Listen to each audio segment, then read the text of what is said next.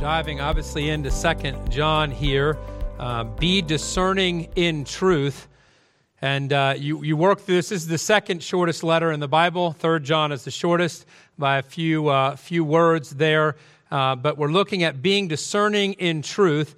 And in high school, I went to a private Christian school. And one day in PE, I got into a fight.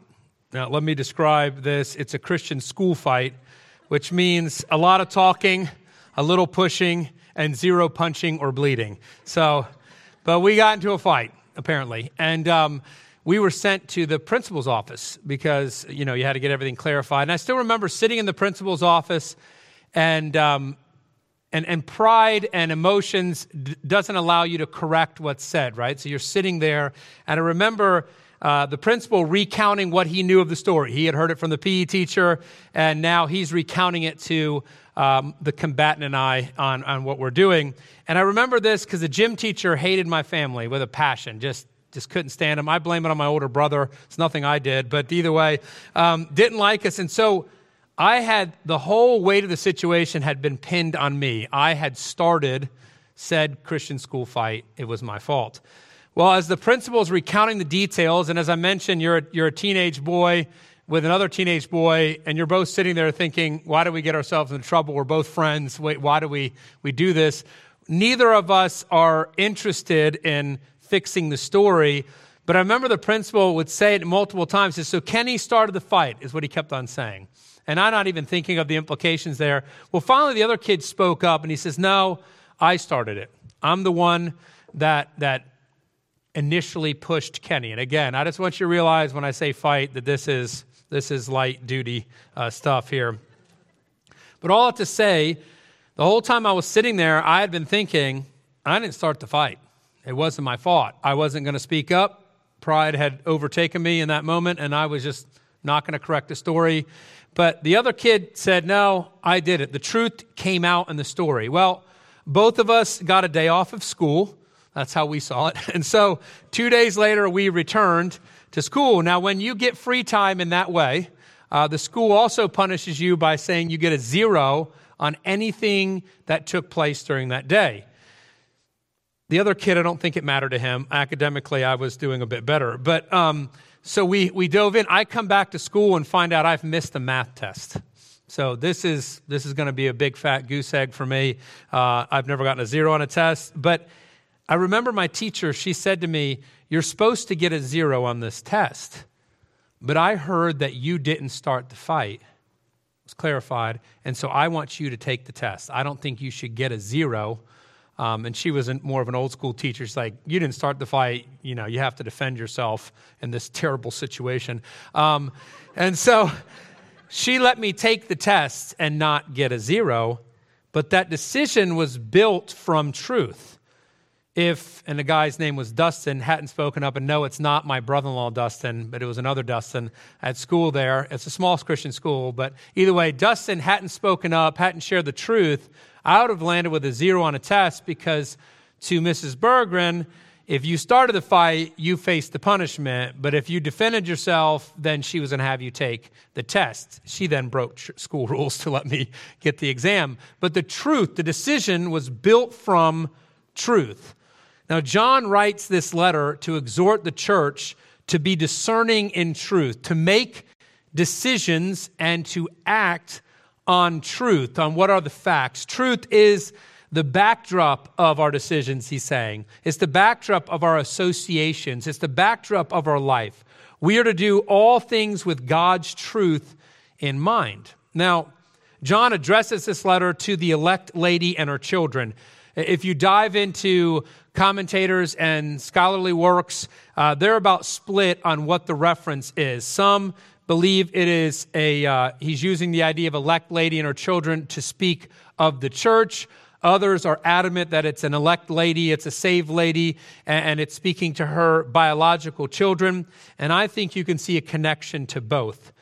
Without being dogmatic, I think you could see in this person that this is where the church met. It was her home. This is what I can envision based on the culture. If you look back into Acts, and if you dig into the story of the early church, the first church in Jerusalem, John Mark's mother housed the church there. And so it was not uncommon. Actually, it was the norm for a church to meet at a home. Church buildings don't show up until the 3rd century AD. And it makes sense that as John is writing, he's writing to the person where the church is meeting. And so I think as you read this, the application that he makes is boarding traveling teachers. And so you're going to see this connection to false teachers. And again, we need to overcome the hurdle of culture, right? Because that's just not the norm for us. If someone travels in, we put them up in a hotel. We also know a lot about what somebody says. If you want to know what in the world City Light talks about and how they teach, what do? You can hit live stream. You can check us out, right? Well, that's not possible in the early church. They have people coming in claiming an association, and people boarded them. To stay at an inn was to stay at not only was it rough, but it was associated with immorality. And so you typically didn't stay at the inn. You wouldn't be at the Holiday Inn because it had connections to other activities. And so the address to her would be almost in this way: the church meets at your house. He's talking to the whole church, but because the context of application for them is hospitality, oftentimes that person will be put up in the home where the church would meet. And so this letter of truth, though addressed to her and referencing her children, which I think is easily talking about the church as a whole, can be read and applied to everyone, and would have been read to the congregation based from her home. However, and I say this, neither position in any way undermines the importance or implication of this letter. We can know with certainty that it is for all the church to read and apply. There's no change in its application. God's word is given to his children, and it's actually given to us so that we do apply it. And so as we dive in, we need to see this about this letter. It is a letter about truth and its bearing on our life. It is a short letter. As I mentioned, it's the second shortest book of the Bible. It has 245 Greek words.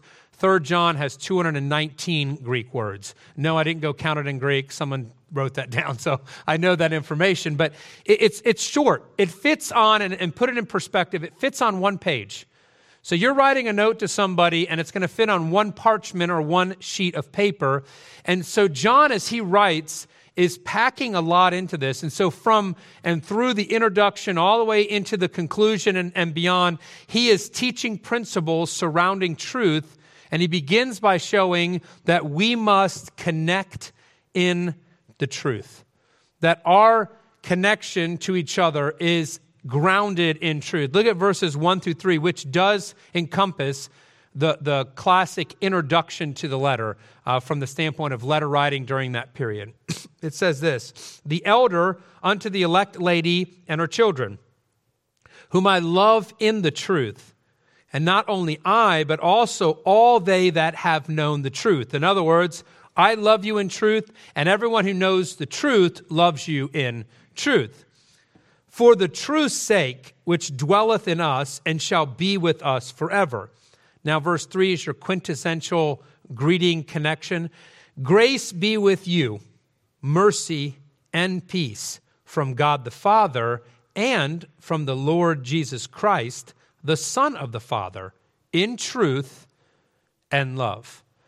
And I hope you can see something here, that truth is a key part of this whole letter. Truth, first and foremost, is the backdrop of all fellowship. We are family in Christ because we are united in truth. Our emotions toward fellow believers and that our love is grounded in the truth. John Stott notes this: "We love each other not because we're temperamentally compatible or because we are naturally drawn to one another, but because of the truth which we share." And what he's saying is this: we don't gather as a church because we all have the same hobbies, or we're all the same type of person, or that our personalities connect. We gather together and are one in a family because of truth, not because of similarities. It centers in that truth, because And also connected to this, because of that, we would never compromise truth for the sake of love, because real biblical love is founded upon truth. And so what he's trying to say is he's going to drive in this letter as we move down to love one another. That's again his theme. John does not leave the idea of loving one another. But John in this letter is really making sure they understand something, that everything is centered in truth. You aren't removing truth. If you've encountered people say, well, I'm just going to be loving. My job's to be loving. No, your job's to be truthful and then follow the command of love. Do not stray from the truth.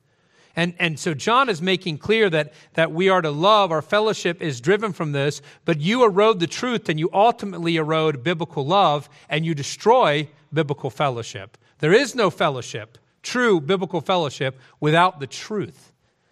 Aiken notes this: to maintain a healthy and growing community, the church must exhibit a fidelity to the truth that knows no compromise, and they must love one another in a way that knows no boundaries. Because as MacArthur explains, God's purpose will never be accomplished by compromising his truth. Love for souls is never manifested by minimizing the truth. When anyone says to you, well, I don't want to share the straight biblical truth because it might offend somebody. It might not be as loving as I want it to be. And John is writing to the church and saying, look, you're not loving anybody when you stray from the truth. Paul writes, speak the truth in love. There's a how to speak truth, not what we change truth to. And so this is his version of that. The fellowship around that is centered on truth. Now, John notes, though, that his love is grounded in truth, and then he states that his love is real and personal. That's verse 1, right? It's about a relationship. He himself loves them individually in Christ, and then he states something else. He says, anyone who knows the truth, really knows the truth, will love the church in truth. Or as I like to write, will love the true church. It's not going to deviate into, it's not an emotion he's focusing on. He's basically saying that if you're grounded in truth, then you will love the church that is grounded in truth. I put as a thought question here, I wonder if that is how we talk about the church. Do we talk about the church that we love the church in truth? Do we get personal about our care for the church? Do we say, I love you, me, myself, I love you? Not I have to love you, but I do love you. And that anyone that's knowing truth, filled with truth, that they will be loving. We are united in truth with our emotions, and I put in parentheses, our love, grounded in truth. But we also see that our connection with fellow believers is centered in truth. The link is made, all they that have known the truth. Not only is it John, it's not just the elder that does this. Every single believer is going to love in truth. Those who know the truth will be connected with each other by that truth in love. And what I'm trying to drive to on fellowship is typically we view fellowship and say, well, the church isn't loving enough, and therefore there's no fellowship there. That's not a loving church. And look, we want to be a loving church. The mandate to love one another is there. What John is doing in this second letter, his letter out, and it's to likely a different church in the group, is he's telling them that you need to be grounded in truth. See, a church cannot love itself to fellowship. It has to be centered in truth, then obey the command to love in truth. And so John, as he is so famous for doing, you're going to see this in the letter, is going to keep overlapping themes. He doesn't just repeat himself, but he interrelates and interweaves the concepts together. Because as he makes clear, our whole exchange and fellowship comes from being saturated in truth.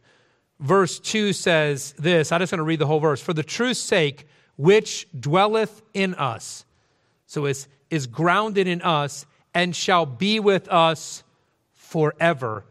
And the whole point is this, there is a constant indwelling of truth that lasts. We are to be saturated in truth. We don't have a little bit of truth. Truth is who we are. It's supposed to be descriptive of us, which as John closes his introduction, results in us being blessed in truth. That's verse 3. See, we're united. How are we connecting? How is John linked to the church? In truth, he loves them. And he says anyone who has the truth will love the true church, just to see the overlapping themes. And then he dives in and says, the truth dwells in us, and it's going to be with us forever. And in other words, we're saturated in truth. And then as he closes it, we're blessed in truth. That's verse 3. God's grace, right? Grace be with you, which I'm just going to define them. I think we all know it. But God's grace, which is getting what we do not deserve, tied to his mercy, which is not getting what we actually merit. So his grace, getting what is not supposed to be ours, and his mercy, not giving us the punishment we're supposed to have, results in perfect peace with God. And the idea of peace is a relationship, a connection, which we understand, right? His grace and his mercy makes peace possible. The world is at battle and enmity, is in conflict with God. They may not say that, but that's what they are. They resist it. But we are at peace with God. And John makes perfectly clear that's possible only in truth. He states, as he's done so emphatically in 1 John, that Jesus is divine, equal with God. That's why he says, the Lord Jesus Christ, the Son of the Father. He is really emphasizing the divinity of Christ in this letter here from the start. And it's all linked. The grace, mercy, and the peace comes from the only one who provides that channel of God's eternal grace, mercy, and peace. And that's the Lord Jesus Christ, the Son of the Father. And how does he say it? In truth and love.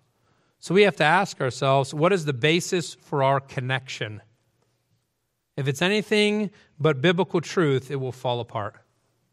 If our church is connected because we all hunt, or we all eat steak, or we all love fried chicken, if there's some other connection, I did all food things in there, but the hunting thing, but it does result in meat for you to eat. So it was all food related there, sorry. But if our connection is that you have the same personality as me, or you have the same background as me, or you have the same even language as me, then it is going to fall apart. We can't be unified over the fact that we love everyone and accept everyone and we condone everything. It's going to fall apart. It has to be centered in truth. Yet it also is not okay to lack connection or love for the family of God. And that's the other part of this thing. If you know the truth, you love God's family. And when you love God's family, it's always in truth.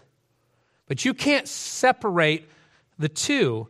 If you have truth dwelling in you, then you will love the church on the basis of that truth. But here's the question. Are you saturated with truth? Because that's what he says in verse 2. We're supposed to be saturated.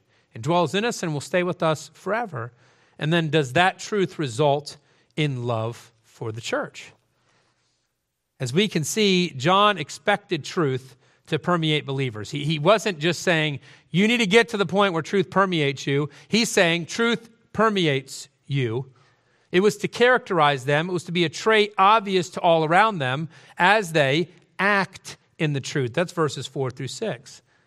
4 says this, I rejoice greatly that I found of thy children walking in truth. In other words, John is saying, and in the context, if you're saying it's just written to a lady and her children, then he's saying that some of her children walked in truth and John rejoiced in that. I think it's a broader context written to the church that met in her house. And so her children that referenced there is speaking to people in the church. He says, I rejoice when I see people in the church walking in truth, as we have received a commandment from the Lord. Or from the Father. And now I beseech thee, lady, not as though I wrote a new commandment unto thee, but that which we had from the beginning, that we love one another. John is never leaving the theme of love. You cannot escape it. 1st through 3rd John, if you walk away and say, I wonder if I should love the church, you've missed it. Go back and read 1st through 3rd John. And this is love, that we walk after his commandments. This is the commandment that as ye have heard from the beginning, you should walk in it. John, in speaking of the children of the dear lady, makes clear that he derives joy. He celebrates in seeing them living in truth. An evangelist from a previous generation known for some witty statements said this often. He said, what we live is what we really believe. Everything else is just so much religious talk. What we live is what we really believe. Everything else is just religious talk. John is making that point here by his expression of joy. He rejoices in seeing truth grab hold of head, heart, and hands. In other words, truth is something you know intellectually, it's something that you have internalized, and it's something that affects what you do. So it changes everything about who you are. We're to walk in the truth, which also means that we obey the truth. That's verses 5 and 6. Classic John overlap here, right? Love one another. Love God. How do you show you love God? By keeping his commandments. John makes it clear we're commanded to love the true church. And living out truth involves following God's commands, one of which is loving the church. So you love God. He said this in 1 John. Now he says here, hey, you know, it's not a new commandment. This is not something that we've brought up just now. This is not a change. But you're to love one another. And see, what's fascinating is as you love the church, and as we exercise that in truth, what occurs is that points to the gospel and glorifies our Savior. But in case we get confused, which we often do, John clarifies that love is best expressed in our walk of obedience. This is love, that we walk after his commandments. So John first says, love one another. It's not a new commandment. Now, if you're going to be loving, the best way to do that is by being obedient. And as he does so often, he makes his point with the themes overlapping and repeating. One writer sums it up well. Walk in the command to love, and love the commands in which you walk. Truth is something we believe. Truth is also something we live. But are we living our lives in truth? If you had to stop and define your life, is it defined as truth? Is it lived in truth? And let me clarify, because we live in today's world, not your truth. I don't really care. Actually, I do care. If you're living your truth, you are living in sin. The only truth you can live out is his truth, and that's what John's talking about. Just to answer that question from society. That means that God's truth so permeates our life as to be the primary, actually, the solitary director of our lives. That's what living truth is. Do I live truth? Then God's truth is the only director of my life. We're going to get to that. Spiritual Boot Camp, we're going to dive into the Bible as the authority. That's his truth, and it is supposed to permeate our life, not just that it has first shot, it has only shot at sending or directing our life. Are we living truth that way? See, John is masterful, I think, in this context, in that he is able to softly bring a point to bear, and then he drives his point home where you can't run from it anymore.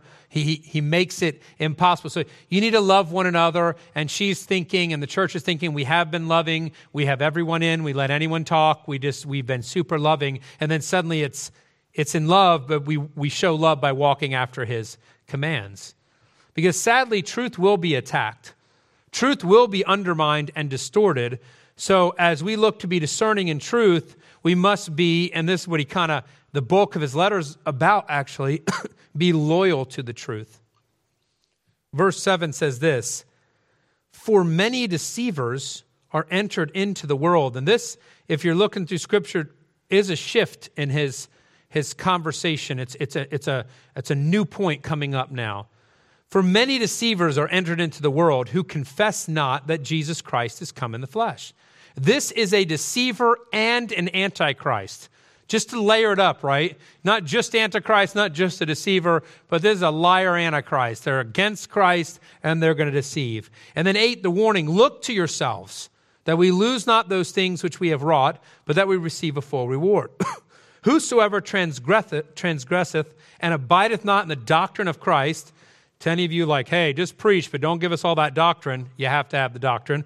Hath not God. He that abideth in the doctrine of Christ, he hath both the Father and the Son. If there come any unto you and bring not this doctrine, receive him not into your house, neither bid him Godspeed.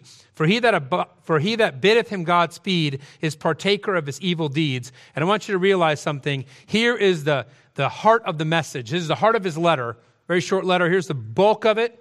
locked in, and it's all about discernment. Be loyal to the truth. We need to, one, guard the truth. John begins with a warning, and it comes directly after his connection to our love. He has just spent some time saying we connect, we're going to act and live out truth, and we're going to be loving to another. That's God's command, love the church. And you can see the church there. He's not trying to be tricky, but he's trying to make sure he doesn't negate the truth that we love the church. But right at the end of that paragraph, when he was writing, he says, now we show love by obeying God. And now he's turning the corner again, and he says, we're commanded to love, but we must love discerningly. We cannot bypass truth in our endeavor to show love. That's what our society does. That's what, sadly, the church in the Western world seems to do. We bypass truth to manifest love, and usually the love we manifest will align with what society thinks is love. So society wants you to condone certain behaviors, and they'll say, if you agree with us, you're loving. So if you want to be the church, you better agree with us because that's the only way you can be loving. And if you speak against us, you're hateful. Which I'm sure you can pick up. It's cancel culture that permeates our life. And John is literally fascinating to me that he's writing in the first century, and he's basically saying, don't cave to that. Don't get caught up in that. Don't bypass truth in your fake way of showing love. As he said before, you lose truth, you can't have love anyway. So now he's building to it. John Stott, I'm quoting him again, old English preacher. Our love for others is not to undermine our loyalty to the truth. Don't ever tell me you've bent truth to be loving because what you've done has been hateful. And now you've added liar to that, deceiver, and as John says, antichrist. Just the nice old John is cutting sharply to this. We must remember that where God's truth is and goes, Satan and company are sure to follow. That's what John's warning them. They bring a confess not attitude concerning Jesus Christ. They don't confess Jesus Christ. That's the heart and soul of it.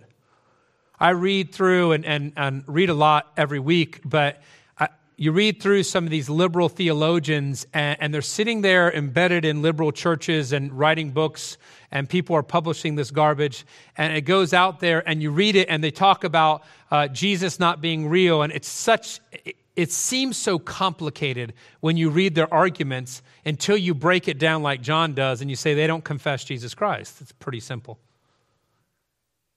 They bring a confess not attitude. There will be something that does not align with God's truth, and John makes clear, and this is what really hits home, he's making clear that he expects you to be discerning and that you're capable of being discerning.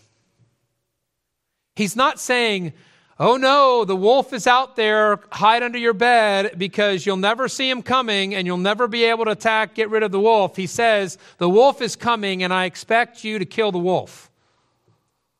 I expect you to take care of this. You as a believer have truth, and you can pass anything you hear through Scripture. We don't need to be deceived, and you don't need a seminary degree to not be deceived. You are capable as a believer. I saw an interesting diagram when I was reading through that used basic math symbols of adding, subtracting, dividing, and multiplying to help us recognize bad doctrine. I wanted to run through this. Basically, this diagram said this: look out for additions, where they add an extra biblical source of authority by prophet, pen, or professor. Watch out for additions. And I love the addition of professor because that's where our young people are being attacked. Sadly, even in Christian universities, but that is what permeates the professor with the power that he or she has in that moment and that control, and it circles away from truth. Watch out for extra biblical source of authority by prophet, pen, or professor. Watch out for subtractions, where they subtract from the person and work of Jesus Christ, the Son of God. If they say he's not the Son of God, if they don't say he's fully human and fully God, that he died for their sins, if they subtract from anything, you know that they're a deceiver and an antichrist. They deny his deity and find inadequate his work of redemption. In some way, shape, or form, it's not sufficient. They subtract from it. Watch out for divisions where they divide our allegiance from God through Christ alone to others, and I would put to anything else. There's people who I've read who are attempting to divide your allegiance from Christ alone to others or other movements or other ideas or to a social justice. Don't divide your allegiance. You can know the lie because they want your commitment to something other than Christ alone. And watch out for multiplications where they multiply requirements for salvation, pushing for some form of works salvation, which, by the way, and I strive to not be political whenever I speak, but it cannot be avoided sometimes to apply to our culture. Right now, our culture, and by our culture, I'm not talking about the people who aren't part of the church and hate God out there. I'm talking about the people that sit in church so often and are now preaching a rhetoric. They're using both division and multiplication. They want to divide your loyalty to something else, and then they're going to multiply that work to salvation in some way, shape, or form. We must be ready. We must look to yourselves. You must watch out, it says. We have to watch out, pay attention, and be loyal to the truth. Don't lose ground. Don't let deceivers in to taint the truth. Guard it. And I put an exclamation point. John is not casual about this. And we're going to see how serious he gets about it. But right at the beginning, he says, look, they're coming. And they're going to confess not. And you need to be aware of how they do this. And look, you don't have to know the nuance of any false religion that's out there. You need to go right to Scripture. And honestly, they're going to do something with the work of Jesus Christ. They're going to do something there. You know it. That's what John's been saying. The doctrine of Christ. Know the doctrine of Christ. Know what he came to do, because that's how they're going to undermine. And in our loyalty to truth, we must guard it. And beyond that, we must defend the truth. This is now 9 through 11. And here it gets active, and John becomes adamant.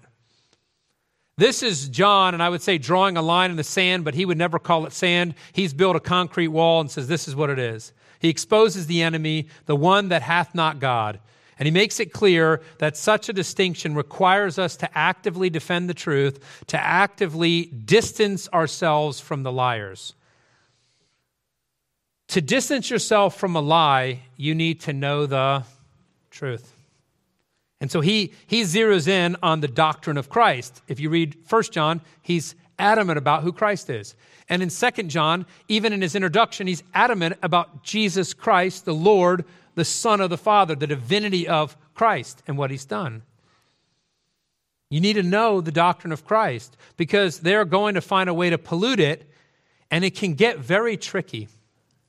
I read an article in a Christian magazine that added, and again, I hate using these terms because I know it can set a dynamic, and so I just want you to set aside your dynamic and your politics, but it said an article that added being woke to adequately living and presenting the gospel.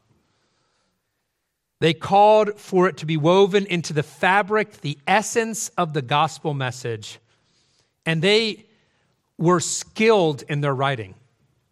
This was not something you read and you say, man, this person is a belligerent, nasty This was masterfully written. They used tricky language. They try to make you feel that their argument was biblical. They even quoted verses. And they made this emotion. It's a short article, and I'm always fascinated by people's ability to write, even as you see the emotion work. And they basically said that if you miss this point in this teaching mentality, you're really missing reality, that you're missing the point of Scripture. And here's the thing, it was all a fraud. It made the truth of Christ subservient to our culture while pretending to present the full gospel message. And again, they did a phenomenal job in trying to not be offensive. So you didn't come across this article. You ever read something and someone writes something so blatantly frustrating that your defenses come up? That was not the case with this. It was written in a way to come across unoffensive, like someone walking beside you and trying to get you to see the full truth. Let me help you see what's going on. That was the idea behind the article. But the reality is this, it was just an addition to the gospel message that then rendered it a lie that we're mandated to resist. because something else was added to the gospel message. You know why it's easy to see why it's a lie? They added to what you need to do to get saved. That you are not presenting the full gospel unless you included something extra. The skill and smoothness of the deceit, the acceptedness in our world of a certain way of thinking, one that's even being promoted, in no way excuses us for falling prey to it. I use that example because I think it's easy to find someone who automatically says, you need more than Christ to really be saved. If you're going to present the gospel, you definitely have to add in our cultural mantra. By the way, whether it's this or that, and there's always changing, anything added to the gospel message, Paul said, should be accursed. It's anathema. And actually, the book of Galatians, if you have a wrestling with culture and our current conversation, read that book of the Bible and you will get a clear answer. I think it's Galatians 3:28 to help you out.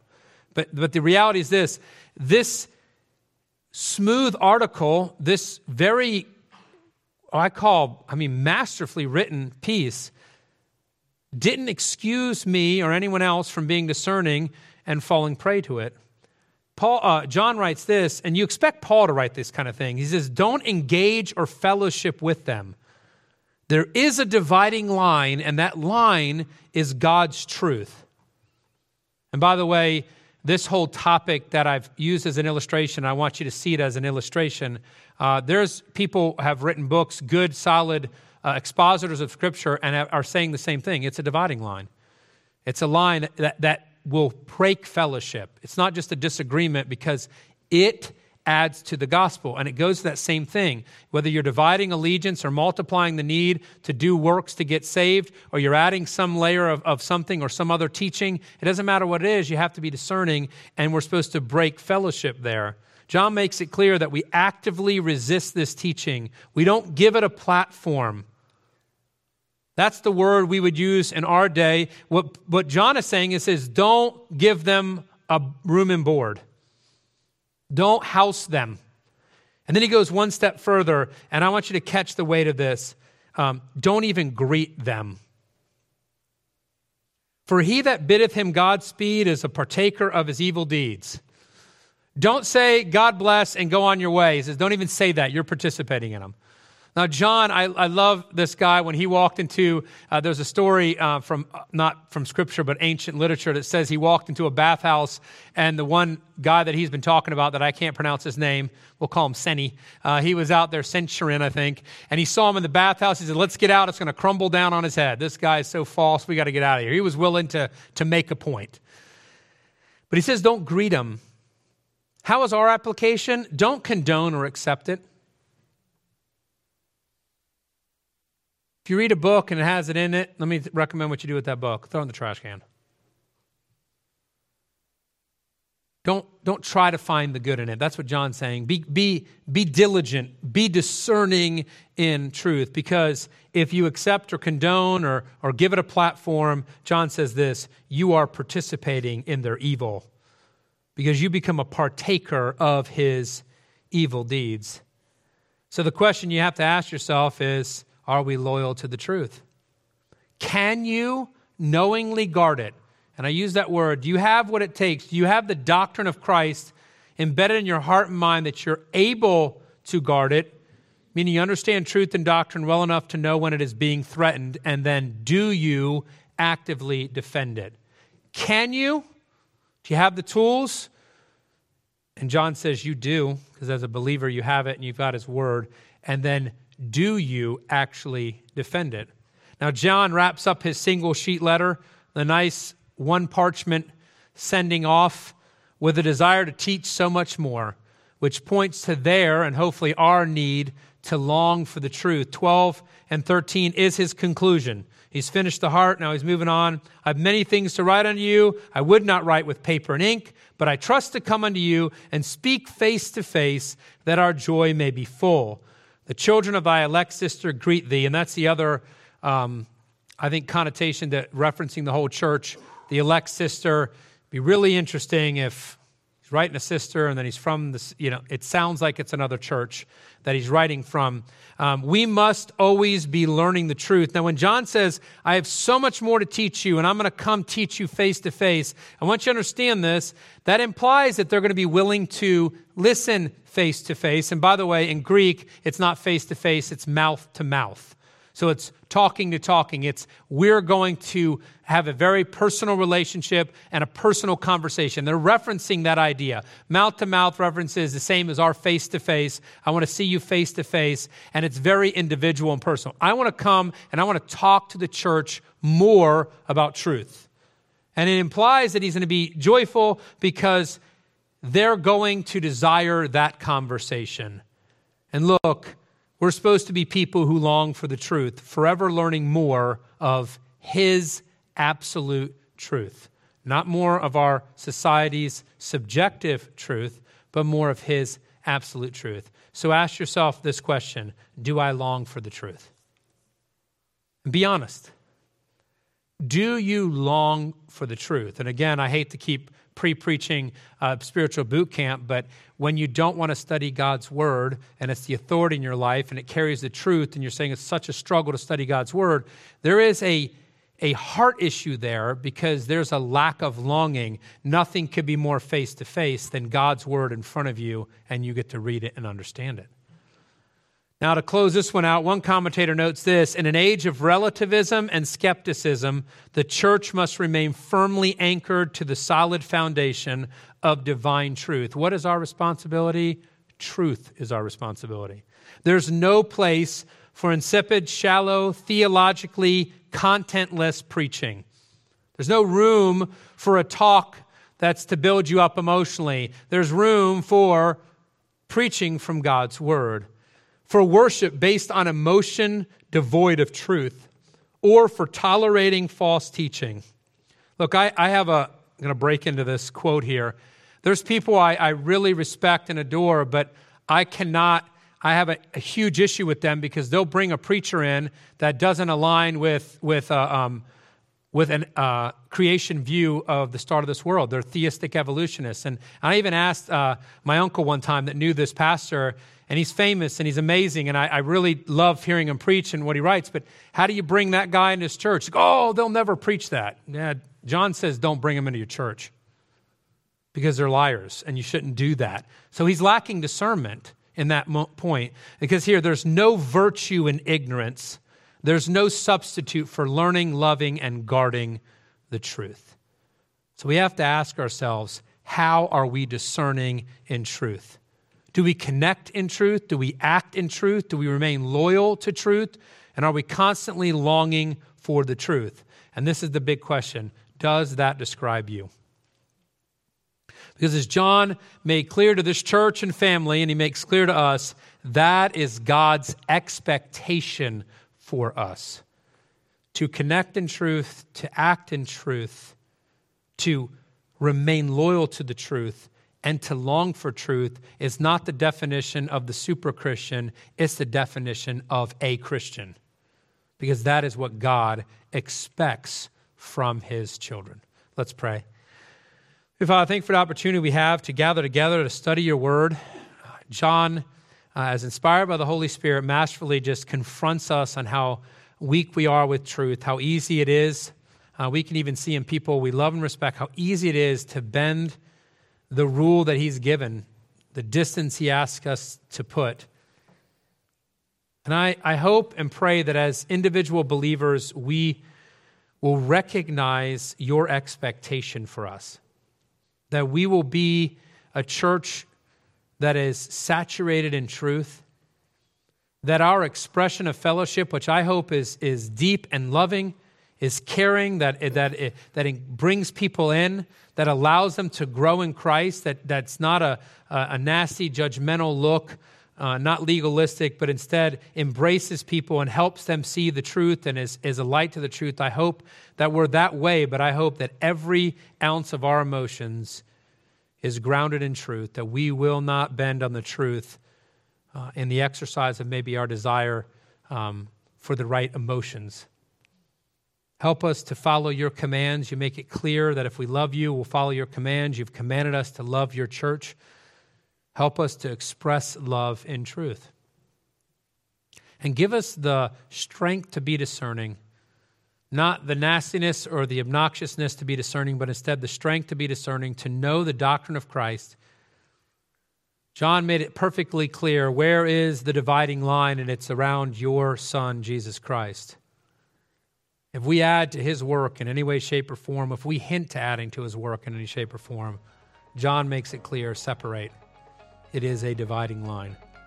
And give us the fortitude and strength to be loyal to the truth, to know the doctrine of Christ, to understand him alone, and that our allegiance is to him alone, and that we will be willing to stand for truth no matter what our world says or does or pressures us to do.